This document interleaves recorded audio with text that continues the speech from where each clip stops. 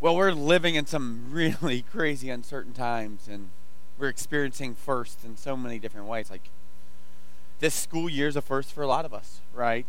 And lots of angst and worry and fear and concern and confusion and chaos, particularly for those that have children who should be going back to school, and the reality is they're not going back to school right now for most of our students. And as a teacher, you know, all your education, your classroom management classes, they're kind of out the window right now as you're trying to navigate how to love your students, teach your students, uncover value in your students on the other side of a computer screen miles away.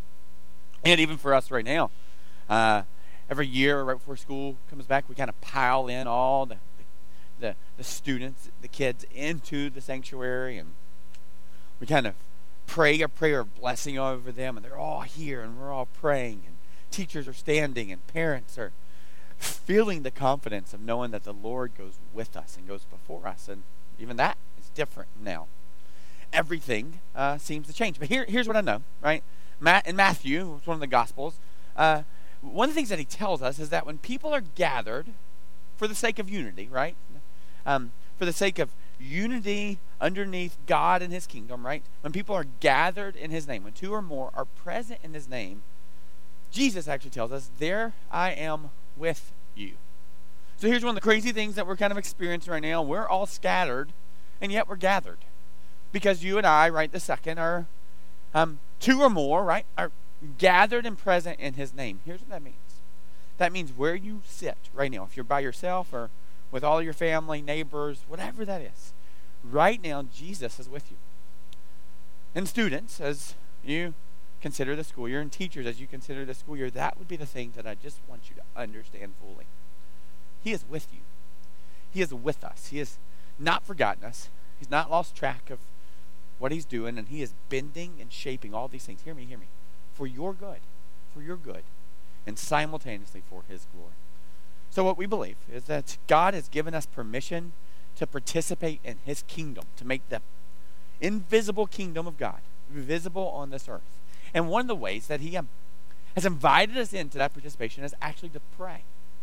And Jesus says, whatever you ask in my name, I will do for you. And then he says, and you will do even greater things than I.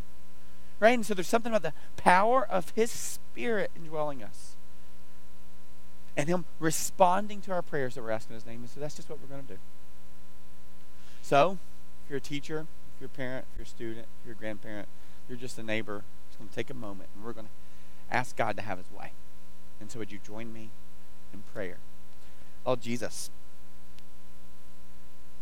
Think about the hundreds of students right now who are gathered with us while scattered.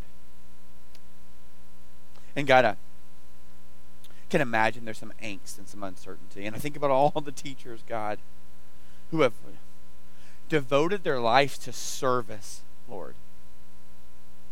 And all the complications that have come with this new strategy for education. I think about all the administrators. Lord, all the responses and reactions that are happening from disappointed folks, from politicians, from students, and just so much. It's so complicated in this. God, it feels like chaos. It just feels like chaos, and yet, you are not the author of chaos. You are the author of life. And Jesus, you very clearly tell us that you are the way, the truth, and life. Meaning the way by which we find life and truth and direction, Lord, is just found in you. In other places, God, you refer to yourself as the God of peace. And then, God, in the scriptures, you're talking about the way of peace. And so, Lord, that'd just be my prayer for this school year, the 2020-2021 school year. And it seems crazy to ask it, but you are God who says, whatever you ask in my name, you will do. And so, God, I ask that this year would be a year of peace. The same peace, God, that you brought into the garden, that shalom, that peace, God, that this would be the year of peace. And Lord, it would be such a contrast from what's going on right now, God. with all sorts of unrest, political unrest, racial unrest, pain and sorrow and fear and worry. And so, God, right this second, God, I am begging you in your name to just usher in peace. Usher in peace into every single home and every single heart that's hearing this. God, even for those who aren't quite sure that you're real or loving or gracious, God, right this second, would you just bring in your peace? So God, would the way of peace enter our homes and lives and church? And then God, as we don't get caught up in the current of our culture, God, would that peace be so evident in us? Not just so we can enjoy the peace and not see this just as a year to get through, but a year that we get to see and hear from you and walk with you and build our confidence and our life in you as the God of peace. And God, as that peace kind of transforms us, the way the scripture says is that passes all human comprehension. God, there'd be lots of reasons not to have peace right now, but would you just bring that peace? Would we then be people of peace, Lord? Wouldn't that be evident in our neighborhoods? That'd be evident in our students as they sit from across from their classmates in digital formats. That'd just be so evident, God. So would you and only you can, God, would you bring your peace into our heart and mind and soul? And God, for many of us who have never really clung to you, never really submitted ourselves fully to you, would this be the day that we tether ourselves to you? Whether you tell us, Matthew, God, that we should seek first your kingdom and your righteousness. May this be the beginning of us seeking first your kingdom and righteousness, God. May everything that's going on in our world point us to seek first your kingdom and your righteousness, God, when we tether ourselves to you. God, we seek first your kingdom. We seek first it. And Jesus, what you tell us, and all these other things, God, shall be added into us. All these other things, all the chaos and concern and worry, God, all of that is added, resolved, Lord. That peace is brought just by placing ourselves in your kingdom and your righteousness. So, God, we declare that our children and our students and our teachers, they belong to your kingdom. You're their God and you're their Lord. So, God, that we declare that they're in your kingdom. They're in your kingdom, God. Would you cover them? Would you protect them? Would you guide them? Would you clearly communicate your love for them? God, we're making a declaration that our children and our students belong to you. Our teachers belong to you and your kingdom. Right? They are part of your church, your bride, your family, and you said that you would build it. Those are the people you build your church, and the gates of hell could not overcome it. So, God, we are declaring coverage in your kingdom. You are King and Lord. So we pray protection from the enemy. We declare your goodness and your righteousness. We declare, God, that you tell us that nothing can separate us from your love. God, we also declare that our battle is not against flesh and blood, right? We declare that there's an enemy, but we also declare that we serve and live under your covering in your kingdom. So, God, would you help us seek first the kingdom of God and your righteousness? And, God, do we trust that promise and that fulfillment, that all these things shall be added into us? And we pray these things in the only name that can do anything, Jesus. The only name that's worthy of our attention or affection or worship. Your name, Jesus. And we pray these things in that name and that name alone. Amen. So thanks for joining us today. Thanks for participating in prayer. And you know that verse I just prayed in Matthew, where it says, seek first the kingdom of God and his righteousness, and all these things will be added unto you. That one verse gives us kind of this understanding that there is a promise that God makes for us, right? And so what we've been kind of doing over the last 6 weeks, this is week 7, not going to cover much of the review, is going through this, one of the biographies about Jesus' life, right? It's called the Gospel of Luke. And so Luke is 1,151 verses. 568 of those verses are direct quotations, citations of Jesus' words. And here's the reason we've done it. In Luke chapter 1, verse 4, he gives us his thesis. He says he writes all these things so that we may have certainty about the things that have been taught, right? And so why we've been walking through this slowly, orderly, methodically, right? Week 7, we just gotten to the second chapter. We got a long way to go, right? And so the reason we've doing this is because the reality is our world is uncertain. There's so much chaos. Like even thinking about school, it's really uncertain. Thinking about your jobs, it's uncertain, right? I talked to many people this week.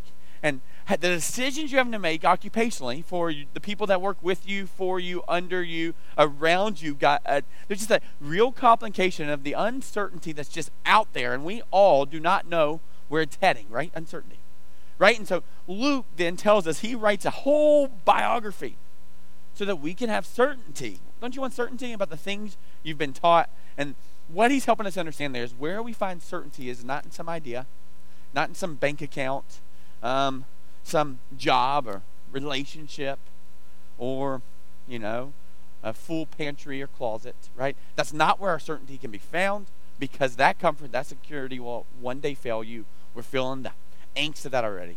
He writes this because he knows where certainty is found. The things that we have been taught is that Jesus tells us he's the way, the truth, and the life, right? So here's the idea. The way that you get certainty is you cling to truth. And we gotta go, well, where do we find truth right now in this world that's just filled with chaos and lies? Well, luckily the Bible tells us that truth is not an idea or a belief. It's a person. His name is Jesus. So we've just been reading through this biography about Jesus' life. So if you don't know much about the scriptures, that's fine. Let me just catch you up. There's these two things that just kind of continue to happen throughout the scriptures, and here's what they are. There's promise, and then there's fulfillment. You got it? Promise and fulfillment, right? Really, really important. And so, if you're new to the Bible and you're kind of confused, why is there 66 books? And here's the thing, you're talking about written over 1,500 years, more than 30 different authors writing one story about God's heart to us. And so the simplest way to kind of divide that up is you got the Old Testament, which gives us understanding of humanity, how we're so broken, what's going on with us, why we blame each other, just all the things that kind of give us an inner, like that allows us to peer into the human psyche and make some observations about how we're a mess, right? We can't fix ourselves. We keep making promises that we can't, that we can't fulfill, and just all sorts of complications. So we get an understanding of what's happening in our world and how it's happening with humans, and we get an understanding of why, right? In the very beginning of the Old Testament, there is this declaration that God initiated all this by his word. So crazy, right? And so God speaks all that into existence, and then he brings life and joy and peace, and there's perfect harmony in this garden where there is perfect shalom, peace, right? But then we see that gets wrecked really, really quick, right? There's all sorts of messiness that happens where basically mankind, true story, right? This is not folklore, myth, or legend, that mankind actually goes, hey, we like our plan better than yours, God. We'll take it from here. We don't really need you. And they walk away from God. Right? And God, because he's gracious and loving, is not going to force himself upon everybody. He gives them the opportunity. He gives them the freedom to make that decision. And they wreck their lives. And then they go, oh no, what do we do? How do we fix this? We can't fix this. This is chaos. This is complication, right? And we see from Genesis 3, verse 15 on, is there's this promise that God said, don't worry. It seems that there's no way, but I will make a way. Don't worry.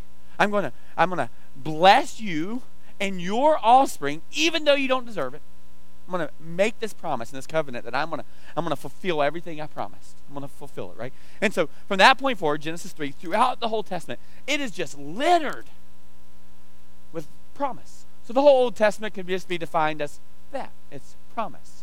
And then the New Testament actually is where God, we see it in the scriptures, fulfills all the promises of the Old Testament. So we see this fulfillment happen, right? So, Old Testament, a promise that he would make a way where there was no way. That he would do great things. That he would love us regardless.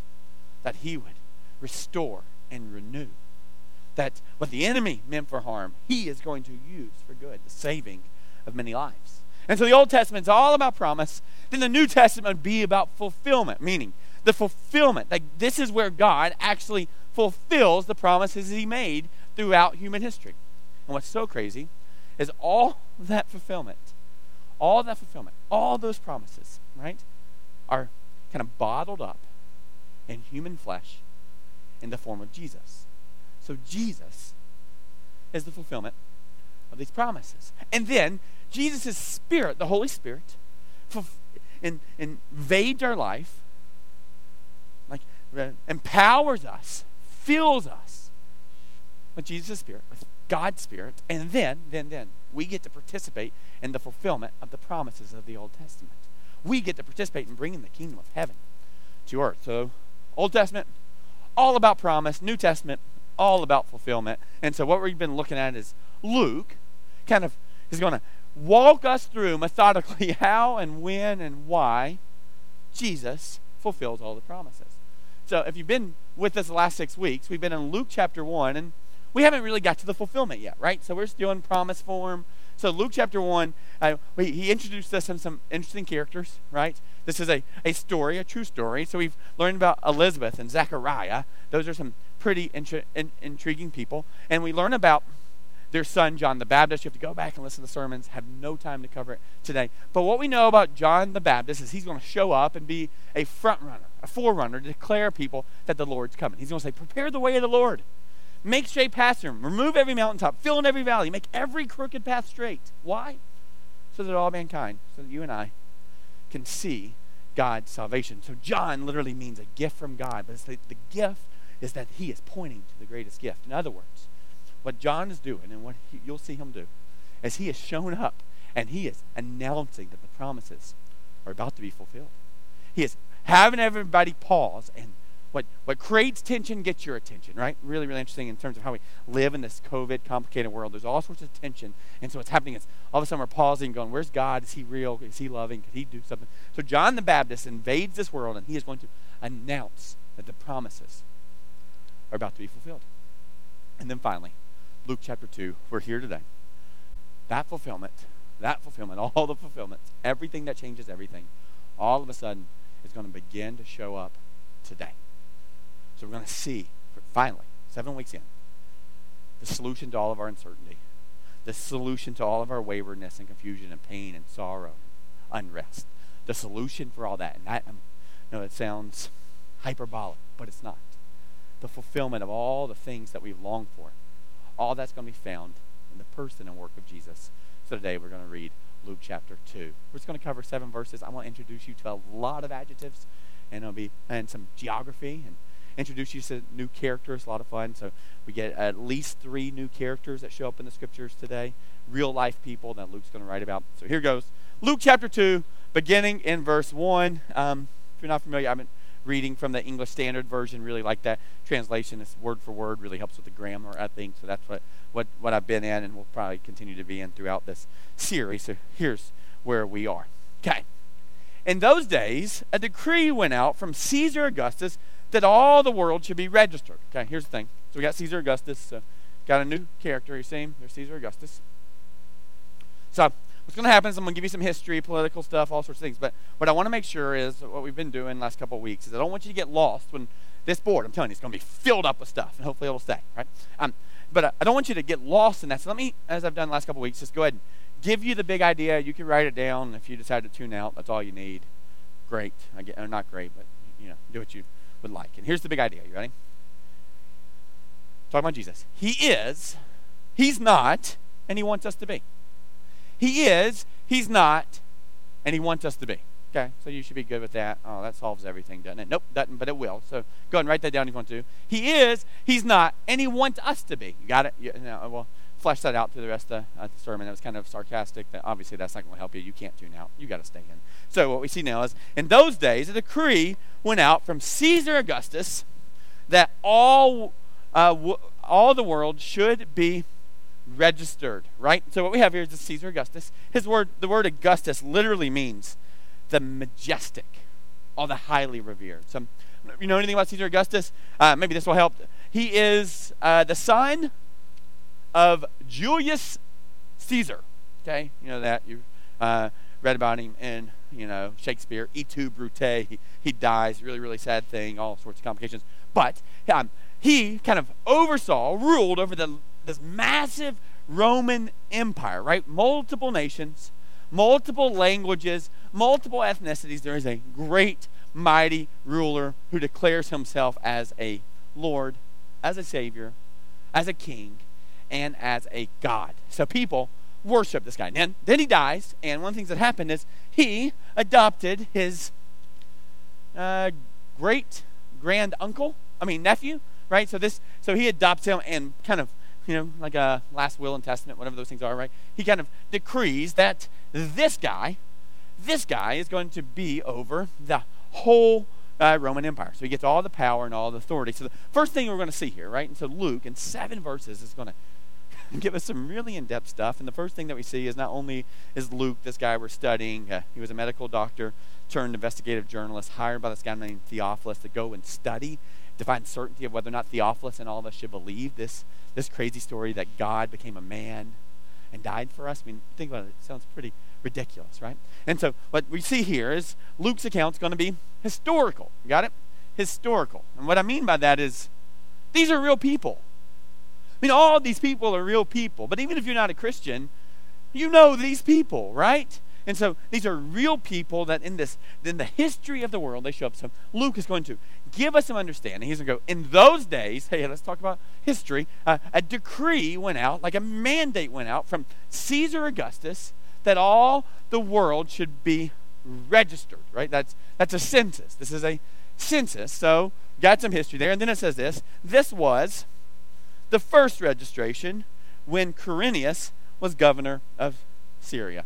So here's what we got. We got this guy, Quirinius. Sorry, I couldn't get a nice little cute cartoon picture of him. He wasn't that important. But there he is as a stone head. Quirinius, he is the governor. And I don't know that it translates perfectly, so don't hold me to it. But the way that you can kind of see this isn't like, okay, he was a governor of a state, like Rhode Island. Ugh, who would want to be there, right? That's a joke. Ben's in here doing all this. He's from Rhode Island. That's why he talks funny. And so anyway, got this. Here is the emperor over the whole empire, and this guy is a governor, right? Now, the way that you probably could see this, it's not like a apples for apples kind of analogy, but this would be like Caesar Augustus president. Quirinius would be a cabinet member, right?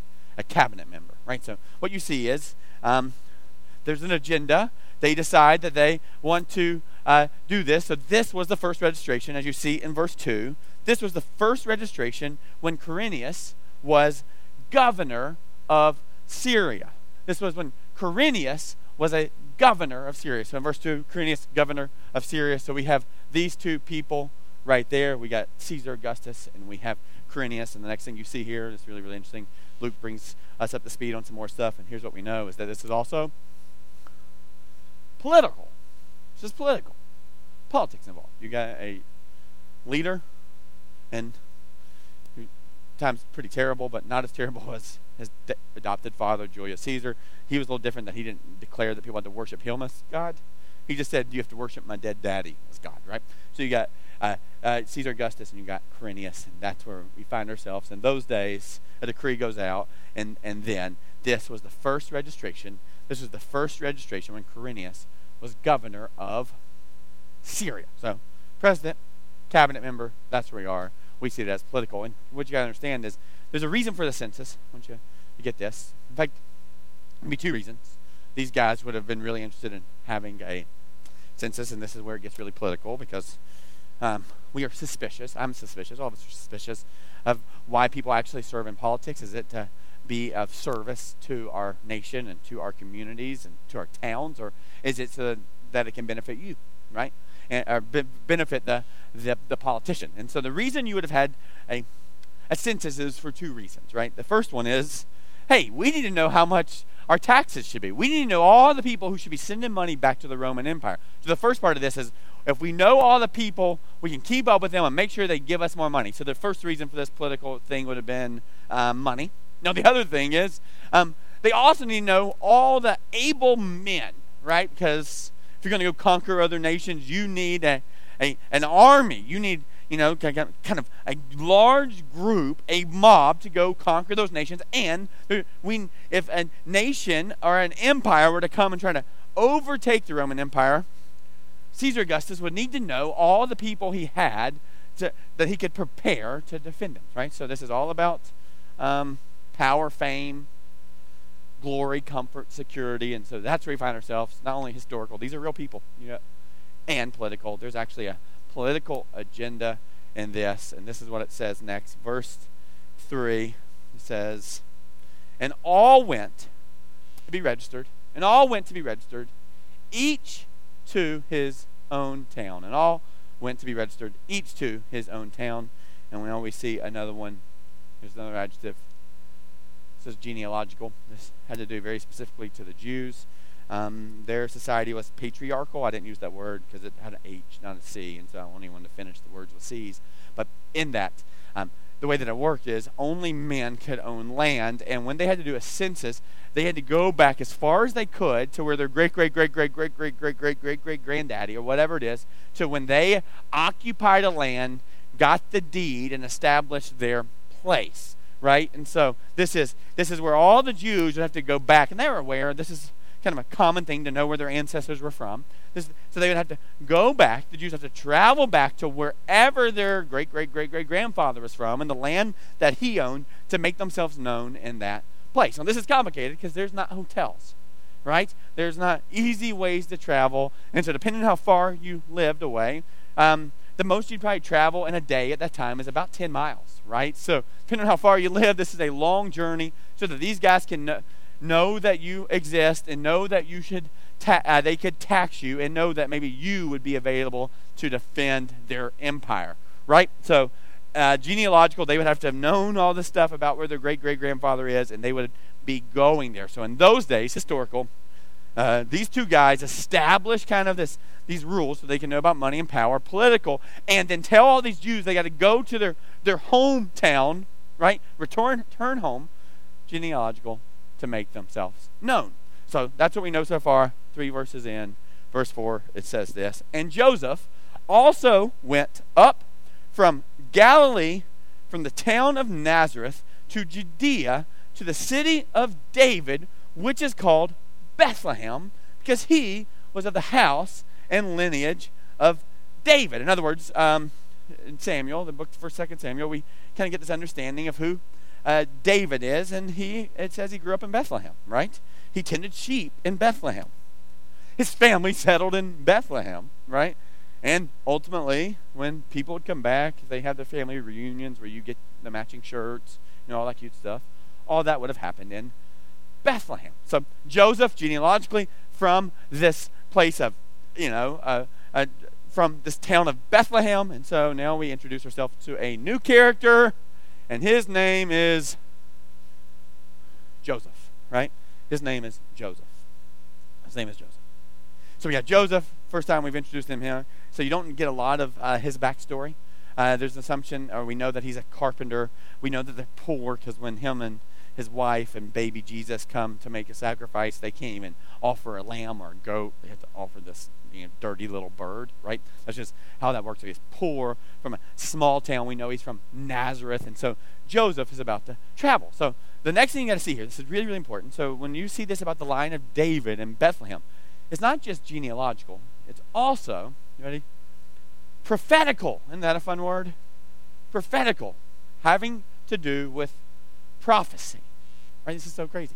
So when Luke is laying this out, the Jews would understand this. When it says, from the town of Nazareth to Judea, to the city of David, which is called Bethlehem, because he was of the house and lineage of David. So it's not just genealogical. It's not just political. It's not just historical, but it's prophetical. Let me just point out a couple things. This is really, really important. In Micah chapter 5, hundreds and hundreds of years earlier, when Old Testament, we're talking about the promise, right? In Micah chapter 5, one of the prophets was telling us how the fulfillment's going to happen, right? Promise and fulfillment. And this is what this prophet announced, speaking on behalf of God. But you, O Bethlehem, there it is, Bethlehem, right? Ephrathah, who are too little to be among the clans of Judah. You're a tiny little baby town, right? From you shall come forth for me one who is to be ruler in Israel, who's coming forth is from of old. Watch this. From ancient days. That literally means from eternity past.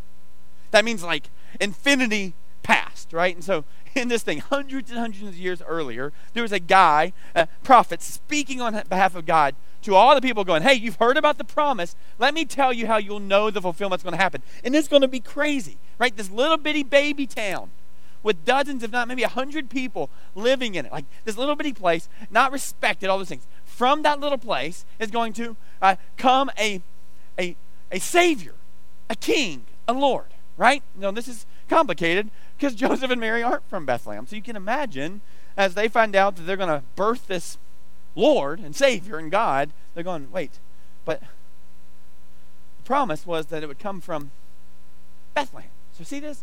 These crazy, corrupt guys are orchestrating God's prophecy. They don't know, but they're orchestrating God's prophecy. And it says this next, to be registered, this is verse 5, with Mary, his betrothed, who was with child. So now we see this. Not only do we have Joseph, but we have Mary heading to town. Got it? So this is what's really interesting here. A lot of the scriptures, even from the very beginning of in Genesis, in the fulfillment piece, are all about contrast, right? Light and day, good, evil, light, darkness. You got all these different things. Well, it's pretty interesting. You've got a pretty deep and heavy contrast here. You see it? So there's, all these different things here. And so you got this contrast going on between these two. You got Mary and Joseph. They're rural, not, urban. They're not rich. These guys are rich. They're not powerful. These guys are powerful, right?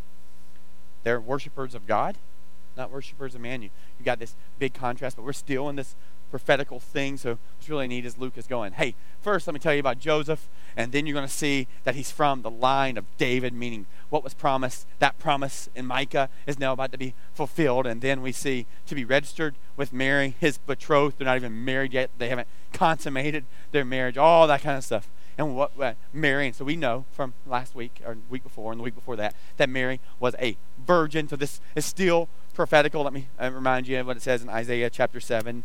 Therefore, the Lord will give you a sign. There's a promise. How will we know that it's going to be fulfilled, right? Therefore, the Lord will give you a sign. Behold, the virgin shall conceive and bear a son, and shall call him Emmanuel, meaning God with us. So there's this prophecy 700 years or more before this shows up. Isaiah is going to go, how do you want to know that the promise is going to be fulfilled? Here's what God says. There's going to be a sign. And there's going to be a woman who's going to be a virgin who's going to have a baby. So, Joseph from David's line, Mary, a virgin, and we're starting to see these promises kind of play out. Now, the other thing we got to see here, and this is really important, be really easy to miss, is that this is not only, right, prophetical. As we see what happens here, it tells us that these guys are going from Nazareth to Bethlehem. So this is also not just historical, political, genealogical, and prophetical. It's also geographical. Got it? So let me show you real quick how this works. I got some stuff for us here. Oh, here we go. We got this, Galilee, and then we have Judea. See this right here? Everybody with me? Can't hear you. Can you speak up? Yeah. Good. Just joking. That was a joke. Okay. So this is not only historical, political, genealogical, prophetical, and geographical. It's also geographical meaning. Get this. That's why I use this picture right here. You see it? This is Mary, and this is Joseph. She is really, really pregnant. In fact, it says who was with child. That literally means she's really pregnant. They're going to travel. Let me show you this. From all the way up here in Nazareth, all the way down here to Bethlehem. That's a long trip. Again, I told you, no more than about 10 miles a day. But she is really, really pregnant. So this is complicated there that she's going to travel from here to here. But the way that she's going to travel, because Jews viewed these guys as evil, and these guys viewed them as evil, right? Some of you are in this world where maybe it's your family members, maybe it's an old friend, whatever it is that you don't get along with, you don't want to see. There's some sadness in there, right? And the way by which you commute to work, travel from place to place, has kind of been altered because of the worry that you wouldn't want to run into them. Like, multiply that by 1,000,000 or 1,000,000,000. That was the relationship between the Jews and the Samaritans. They were very frustrated. These guys were trying to honor God, and these guys go, hey, there's some fun to be had here. Let's kind of honor God, but let's also chase after pleasure, right? And so the way by which people would travel from Nazareth to Bethlehem would be a lot quicker, 60, 70 miles this way, or 60 miles this way, or 100 miles around. Now, these guys are going to travel around. But not only is it geographical, it's topographical. So this gets really complicated. It's around here, there's some hill countries that they're going to have to go through to get to Bethlehem, and it's up and down the way you cross that, and then kind of along the Jordan River there would have been kind of a flatter area next to the banks, right? So what's going to happen, and what would have happened, is that they would have left Nazareth. They would have kind of stayed in the area of Galilee. They would have tried to even avoid as much of Decapolis as possible, right? And they would have gotten to the Jordan River, and they would have stayed on the flat part of the Jordan River. They would have come all the way down to all the way down the Dead Sea, and then would have come over. So there would have been mountains to climb, valleys to go into. And so you got to hear this. He is leading his wife on a multi-day, probably a month's journey to get to this place, because these two guys have declared that they must, right? And so these guys are evil and bad, and yet God is working together something really interesting here. And so they're going to go around, and they're going to travel 100 miles, multiple days, in very complicated terrain. So here's what I want you to see here. This isn't the biggest idea. Remember, the big idea is, he's not, and he wants us to be. Stay with me. I'll get you there in just a second. But I do want you to see this, right? They didn't plan this, right? This happened to them. It wasn't like they were steering this and go, you know what, I want to travel 100 miles. Could you imagine being really, really pregnant and riding on a donkey? Some of these areas down here in Judea, there would have been a Judean desert. And depending on what time of the year they traveled and all those kind of things, it would have gotten down into the 30s. So, but then hot during the day, right? Could you imagine that? Like, this wasn't their plan. Or could you imagine being in their situation when Joseph has finally decided that he's going to just still marry Mary, right? That he's still going to support her. You know, we get some understanding in some of the other Gospels, and Luke would have been aware of this, that he was considering premeditatively just divorcing her in quiet. No, really important that Luke, who wants us to have certainty, writes the most exhaustive book of the most exhaustive biography about Jesus' life, right? He didn't even go into those details as if they're not kind of the main thing. But what you got to see here is this guy is still devoted to his wife. He's trying to honor God, right? God, I'm going to honor you in this. Mary has come back 3 months pregnant, and her circumstances hadn't changed, but she comes back, and they're working through this and trying to love God, and they're trying to figure that out. And then, lo and behold, as they finally get to the point where they felt like they're in a good path, they find out that now they're going to have to travel while really, really pregnant over 100 miles. They don't have money. They'll be tired. I mean, could you imagine riding on a donkey?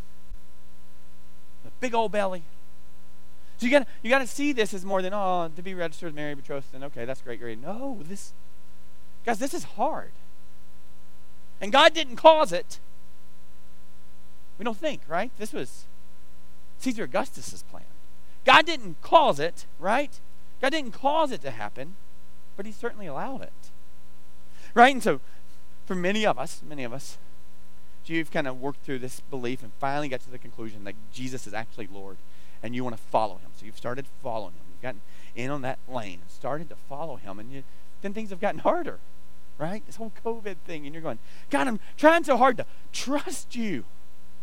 But it's hard. You got to climb mountains and valleys and be cold and hot and have your reputation destroyed.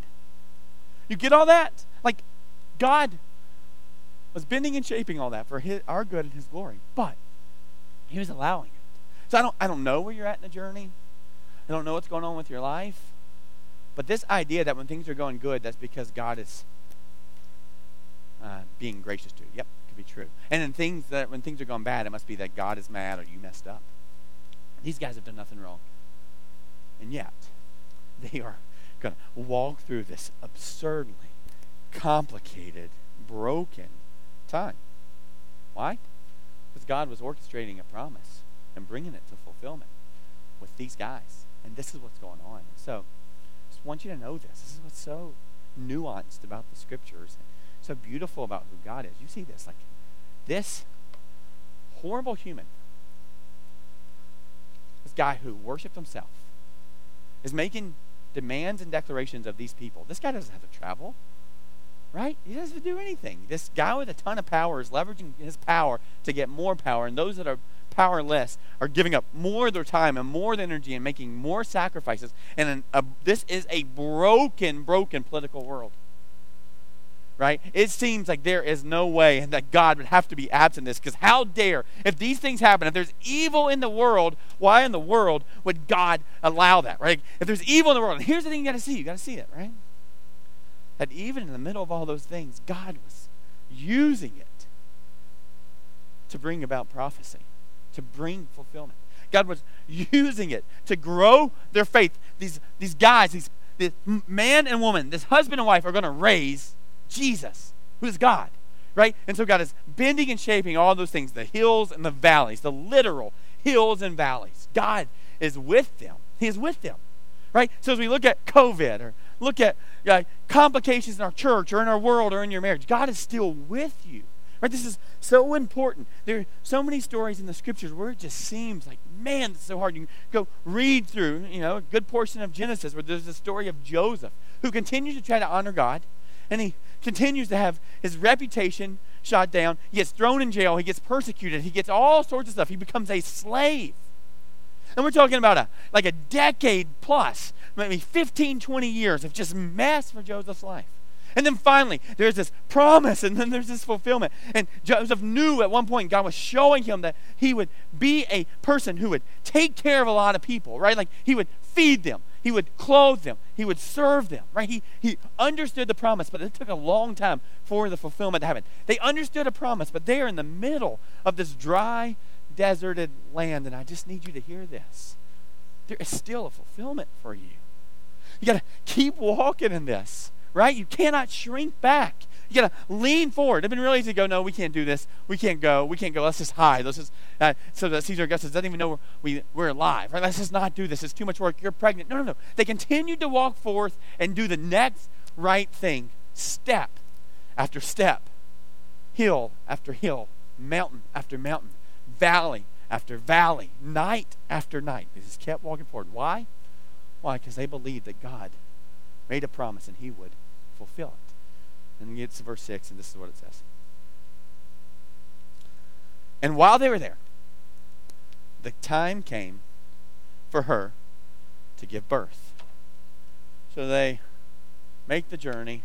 They get to a place. And the time comes. Time comes for finally the fulfillment of all the prophecies to happen in a moment. This child shows up into the world. Shows up. Really, really interesting. So not only is it historical, political, genealogical, prophetical, geographical, topographical, really, really important here. It's also biographical. Biographical. Got it? All of a sudden, we're going to learn about this man who was God, but who was also a man who came and lived in our world, lived the life we should have lived, died the death we should have died because there's a promise and there's a fulfillment, and the greatest fulfillment that Jesus promises is he wants you to be with him forever. And all of a sudden, it takes us 7 weeks to see finally this Emmanuel, the one that was promised in Isaiah chapter 7, 800 years earlier. All of a sudden, there's this place, and here we go.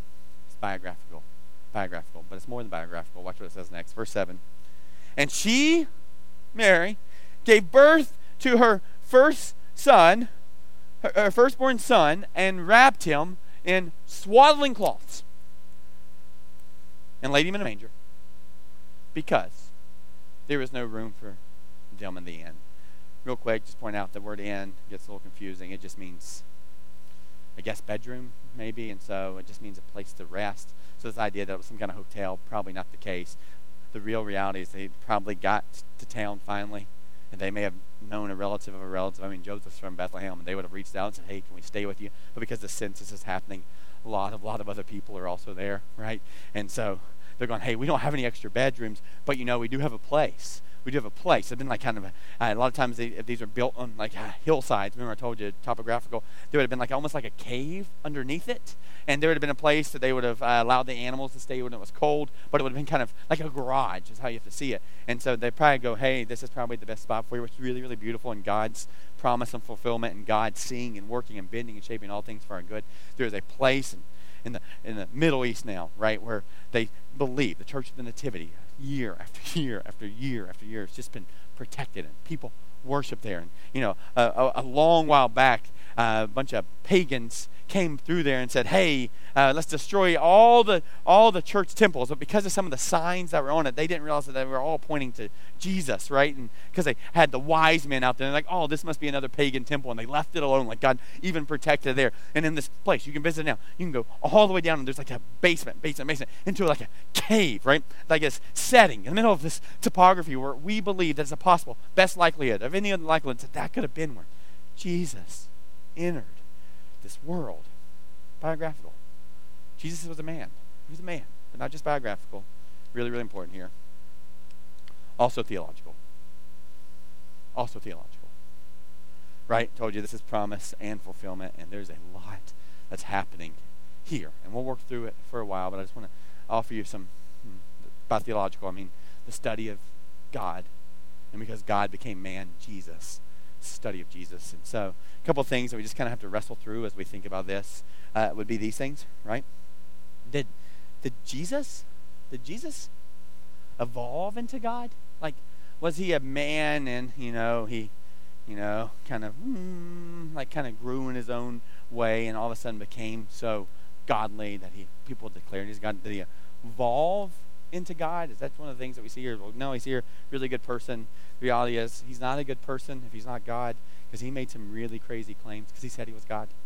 Like, he would have been absurdly offensive if what he said wasn't true. Did he evolve from God? No. He was always God. In fact, that's what I love about what it says in that prophecy in Micah, because it says, I told you about that from ancient days. He was always God. So this isn't he was a man who added some divinity. This was full divinity that added some man, right? And so, always God. This was always the plan. You got to hear this. The minute that Adam and Eve bit from the fruit on the tree, Jesus was the plan. He was always the plan. From the beginning, from the very beginning, God was fully aware that we would not be able to save ourselves, fix ourselves, and there was always going to be a promise. In fact, you find it in Genesis chapter 3, that through a woman's offspring was going to come this Savior, and he was going to step onto this planet so we could trust him and know him and believe in him. So he was always God. Didn't evolve into God. Here's another one is, did Jesus start at birth? Like, is that like where his life began? No. Again, same thing as from ancient days. This was God. This is so crazy. You got to hear this, because to me, I think the resurrection is beautiful, incredible miracle that Jesus comes back to life and then offers that to us. But the idea that God got it put on a body is so profoundly crazy and confusing. The God of the universe. Remember, we got Caesar Augustus. We got all these guys who declared that you would worship them and that your goal in life was to give him power and authority and celebrate him and lift him up and, raise him up, right? The idea that God himself, who is from ancient days, eternity past, put on human flesh, and not just human flesh, in the form of a baby as the weakest, most vulnerable person, the weakest, most vulnerable person in the world at that time, right? The weakest, most vulnerable. The fact that God did that, so important, right? And that's why at some point you even see John chapter 1, verse 1, another biography about Jesus' life. It says, in the beginning was the Word, that's Jesus, and the Word was with God, and the Word was God, and he was there in the beginning. And then he tells us in John chapter 1, verse 14, and the Word became flesh and made his dwelling among us, meaning he was always God. He always was. Jesus did not start 2,000 years ago. What he did is he put himself in, and he wrapped himself in humility and entered this world very vulnerably. That'd be another one. Another thing that kind of people wonder is, well, did we steal this from pagans? Right? Like, it's a really cute story, but is it stolen from pagans? Because, there's lots of different, worldviews where, these Greek gods have babies and they become gods and they lead away. And no, that's not at all. They're literally, so we look at this, you look at what Isaiah said 700 years earlier. That's kind of a precursor for a lot of the Greek and mythological and pagan writings. If you can also go back all the way to Genesis chapter 3, which is ancient. We have, explanation and understanding and, data and to show the oldness of the book of Genesis written by Moses, right? So we have this idea that this thing kind of predates any of these other crazy stories. So as we think about all these crazy stories, they kind of they pick up and piggyback on the greatest story, that God became man. This is why I always tell you that. So I love superhero movies, and yet I think they're all the same. And why I think you're drawn to them is because this is the story. Like, we understand that we're broken and can't fix ourselves. We long for something greater than us, right? If we can't fix it, maybe someone with greater powers who understands us can step in and save the day. And usually that person is tormented and has some complications, but they come in, they save the day, and they set the world right. And you go, why are we so drawn to that story? And so for those of you like, Marvel movies, you're drawn to that story of the guy who never shows up early, right? Or rarely shows up early, but never shows up late. No, for those of you who don't like, superhero movies or action movies, you like the romantic comedies, just replace, superhero power with this ethereal, mystical love, right? It's love that conquers all things. Love ends at the end of the day. All those kind of things. Things are good. They get better when people fall in love. Then there's some tragic sin, and then they get bad, and then they come back together, and it's this love that's kind of drawing all that together. Where do those things all come from? Well, they come from a super powerful, supernatural, beyond our understanding God who stepped on this earth with this supernatural love, right? So those things invade the world. And so this isn't a story that comes from the pagans that, Christians have just kind of captured. I would argue the opposite is true. It's in our human psyche. It's in our soul. It's what we long for. So it makes sense that if that's the case, then these other stories have gravitated to the story of Jesus. So that's one. And another one that we got to wrestle through is this. Did he stop being God? Did he stop being God when he became a Christian? When he stepped on this planet, did he stop being God? Did he, his godness cease? Some people go, well, he had faith in the real God, but he's not still God. And it's really important that you understand this. The reason he gets murdered is because he says he's God. So Jesus' claims are that he is God, he is God. And so people don't like that. He forgave sins. Could you imagine? Oh, yeah, I forgive you of your sins. You're made right with God. I don't have that power. So the fact that he did that enraged people. He literally gets murdered for his belief that he was God, so he did not stop being God. And one of the other ones that people kind of wrestle through in this, does it really matter if she is a virgin? Does it really matter? Is this something we hold tight-fisted, or can we hold it open hands? And I would argue wholeheartedly, yes, it matters. It matters, and she was a virgin. A couple reasons that it has to matter is the first one is if she's not a virgin, the Bible's a lie, and we're done. Right, we're done. We're a social club. Because every single week we open this up and talk about it for an hour. We're just done. So if this isn't true, then the Bible's a lie. Good news, it's not a lie. And good news is you got this promise of the Old Testament fulfilled in the New Testament. Second thing is Mary's a liar, right? Because she said she was a virgin. Could you imagine if that's not true? Poor Joseph is so, he has been blindsided by this girl who's acted inappropriately and disrespected him, right? So first, the Bible would be untrue. Second one is Mary would be a liar. And the third one is none of these prophecies of the Old Testament would be fulfilled. None of them would be fulfilled. We'd still be waiting. Is there going to be a Messiah? When's the Messiah going to come? How is that going to work? If this virgin doesn't birth a child, then the Bible's a liar. Mary's a liar, and we're still stuck because no Savior or King has been born of a virgin. No prophecy would have happened. So here's kind of the things that you got to see about this. Really, really important, and we'll work through this for months. We got to see about this theologically. What we're talking about Jesus is three things. He was a man. In other words, he was like us. He's like us. This is so important because Caesar Augustus wasn't like us, wasn't like Mary and Joseph. He could not understand their pain or sorrow. He'd never walked in their shoes. He's never been persecuted. His reputation has never been damaged. He'd never been beaten. He'd never gone hungry. He'd never been homeless. He'd never been cold. He'd never been in pain, right? All these different things. If all the other gods and all the world views, all of them, none of them have experienced what we experience, right? It is an arrogant thing for this God to just sit up there and say, suck it up, buttercup, right? No, that's not what Jesus said. He literally stepped onto this planet to live the life we should have lived and show us how much he loves us, right? So he was like us, right? He says we have a great high priest, an interceder who understands our pain and sorrow. He is not just telling you to suck it up. When Lazarus dies, even though he knows he's going to bring him back to life, the first thing he does with the sisters is he weeps, meaning he understands the pain and death of sorrow, right? He understands it. He gets that wholeheartedly. So this is really, really important. He's not, he's like us. He's like us. And yet, he's not like us. And this is really important too, right? Because your friends can have a pity party with you. They can tell you about the times they had the same experience, how they were disrespected, how someone betrayed them, how they were hungry, how they lost their job. They can tell you about those things, and how they can tell you about how they felt really far from God, all those kind of things, right? Even Jesus, he even says to his Father, why have you forsaken me, right? Like he's even felt that. He's felt the same thing that Mary and Joseph felt as they're traveling down the Jordan River going, what is this, God? What are you up to? And God's going, no, I got this. I'm bending and shaping it, right? So your friends can have those experiences, but guess what? Your friends can't fix you. They can't save you. They can't even offer you the forgiveness you really need, which is right standing with God. So he's like us. But here's what's really important. He's also not like us. You get it? Like, he's like us in that he understands our experiences and has deep empathy and compassion because he's experienced what we've experienced. And yet he's not like us, meaning he can actually do something about it. Right? He can do something about it.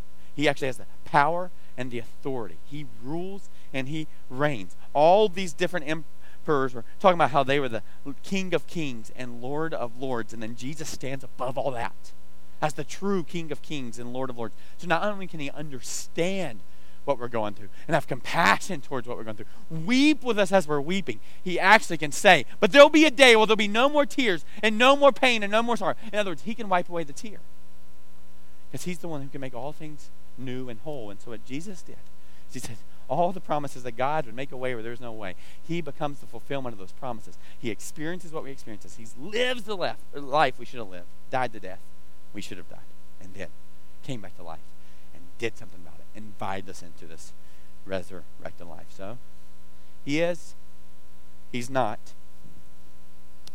and he wants us to be. And here's the most beautiful part about this. Not only did Jesus go experience what we experienced, step on this planet, died the death to show that he was God, came back to life, but then, this is what's so beautiful. He wants us to be like him. So he's like us, and he's not like us, but he wants us to be like him. He's like us. He understands it. But he's not like us. He is perfect and righteous and good, right? But he wants us to be like him. He is. He's not, but he wants us to be. And that's the beauty of this is while we are not like God, he is inviting us into that journey, right? He's inviting us. He's modeled life, and he's going to show us for the next 3.5 years, right? Walking through the scripture. I'm talking about his life in the book of Luke, right? Where he's going to show us how to live. He's not like us, but he is like us, but he wants us to be like him. And so how do we do that? And that leads me to the final adjective of the day. Doxological, right? And that literally, you think about doxology, it just means a song of praise, and it literally means it's an adjective to describe the way that we praise God. And here's the reality. We can argue about it, we can spend lots of time on it, we can talk about it in overtime. We become what we worship. You become what you worship. You worship money, you'll become a greedy man or woman.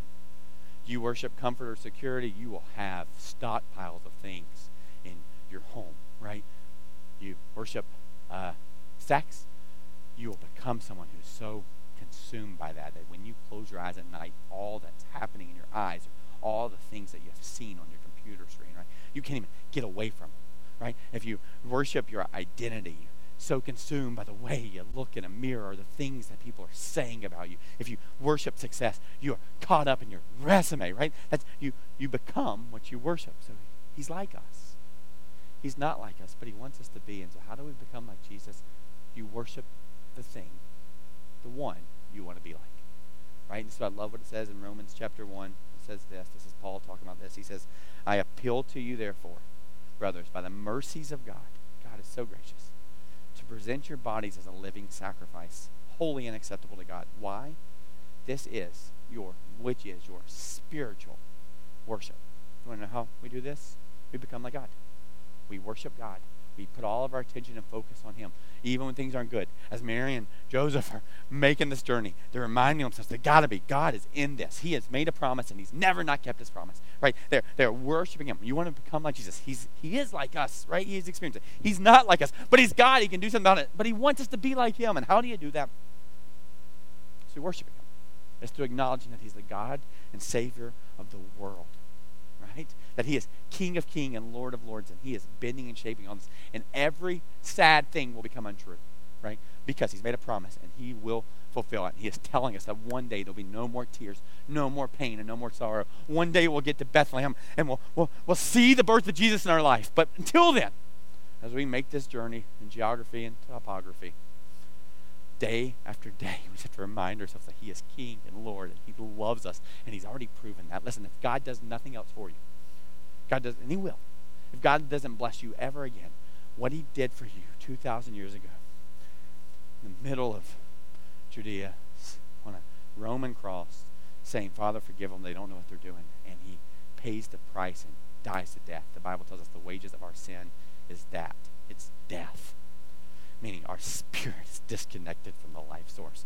But the gift of God is through Jesus. So we have a reason to worship. So He's like us. He's experienced it. He understands the pain and sorrow, and He knows that our world is hard. He's lived it, and He has deep compassion. In fact, He weeps over it. And yet, He's not like us. He's ruling and He's reigning, and He will make all things new at some point. That promise will be fulfilled. And He wants us to be like Him. How do we do that? We worship. So what's going to happen now is the band's going to come up and we're going to sing a song. And here's what the song says. Christ is enough. Christ is enough. If you're walking through the mountaintops, walking in the valleys, if you're freezing or you're burning up, Christ is still enough for us. So, could we declare that goodness? Declare that goodness now. And for those of us who believe this, would you lead your families in this by declaring that Christ is enough? And maybe for some of you, for the very first time, you want to go, I believe that. So let these be the words that you claim to God, right? It says, the Bible says, whoever calls upon the name of the Lord is saved. Let's use these words in this song in worship to declare that and receive His salvation. So would you join me now as we sing together?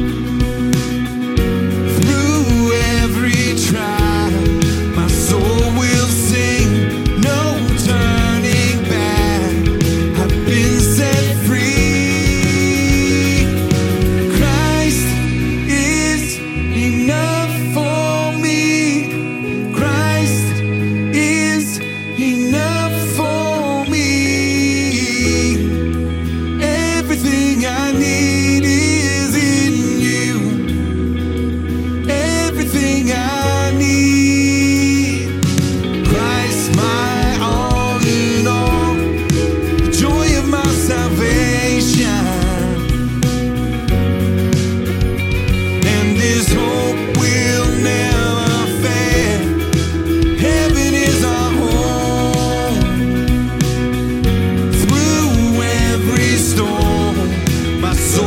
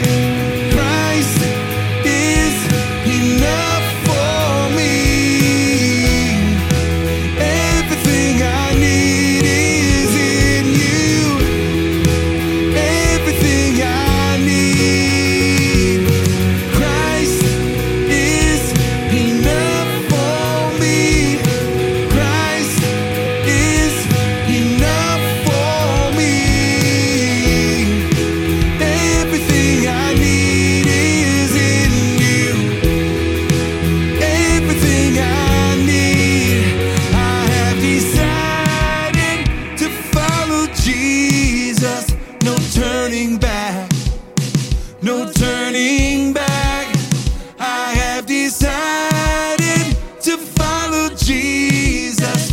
No turning back, no turning back. The cross before me, behind me.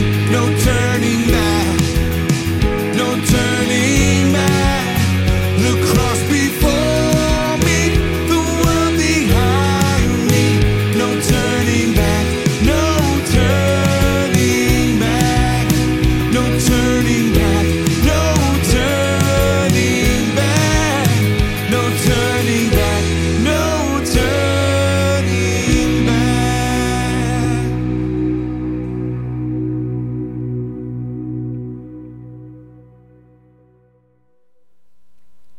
Thanks for joining us today. There's a couple things before you close out that I want to share with you. One, if you got some stuff going in your life, we understand our world is really, really hard. And while Jesus understands it, he has called us to love each other and walk with each other. So if you got some prayer requests, would you let us know? You can fill out the Connect card. You can actually text us. You can text the word prayer to our church phone number, 610-869-2140, and it'll give you some prompts that we can be praying for you this week. Got some questions about the sermon?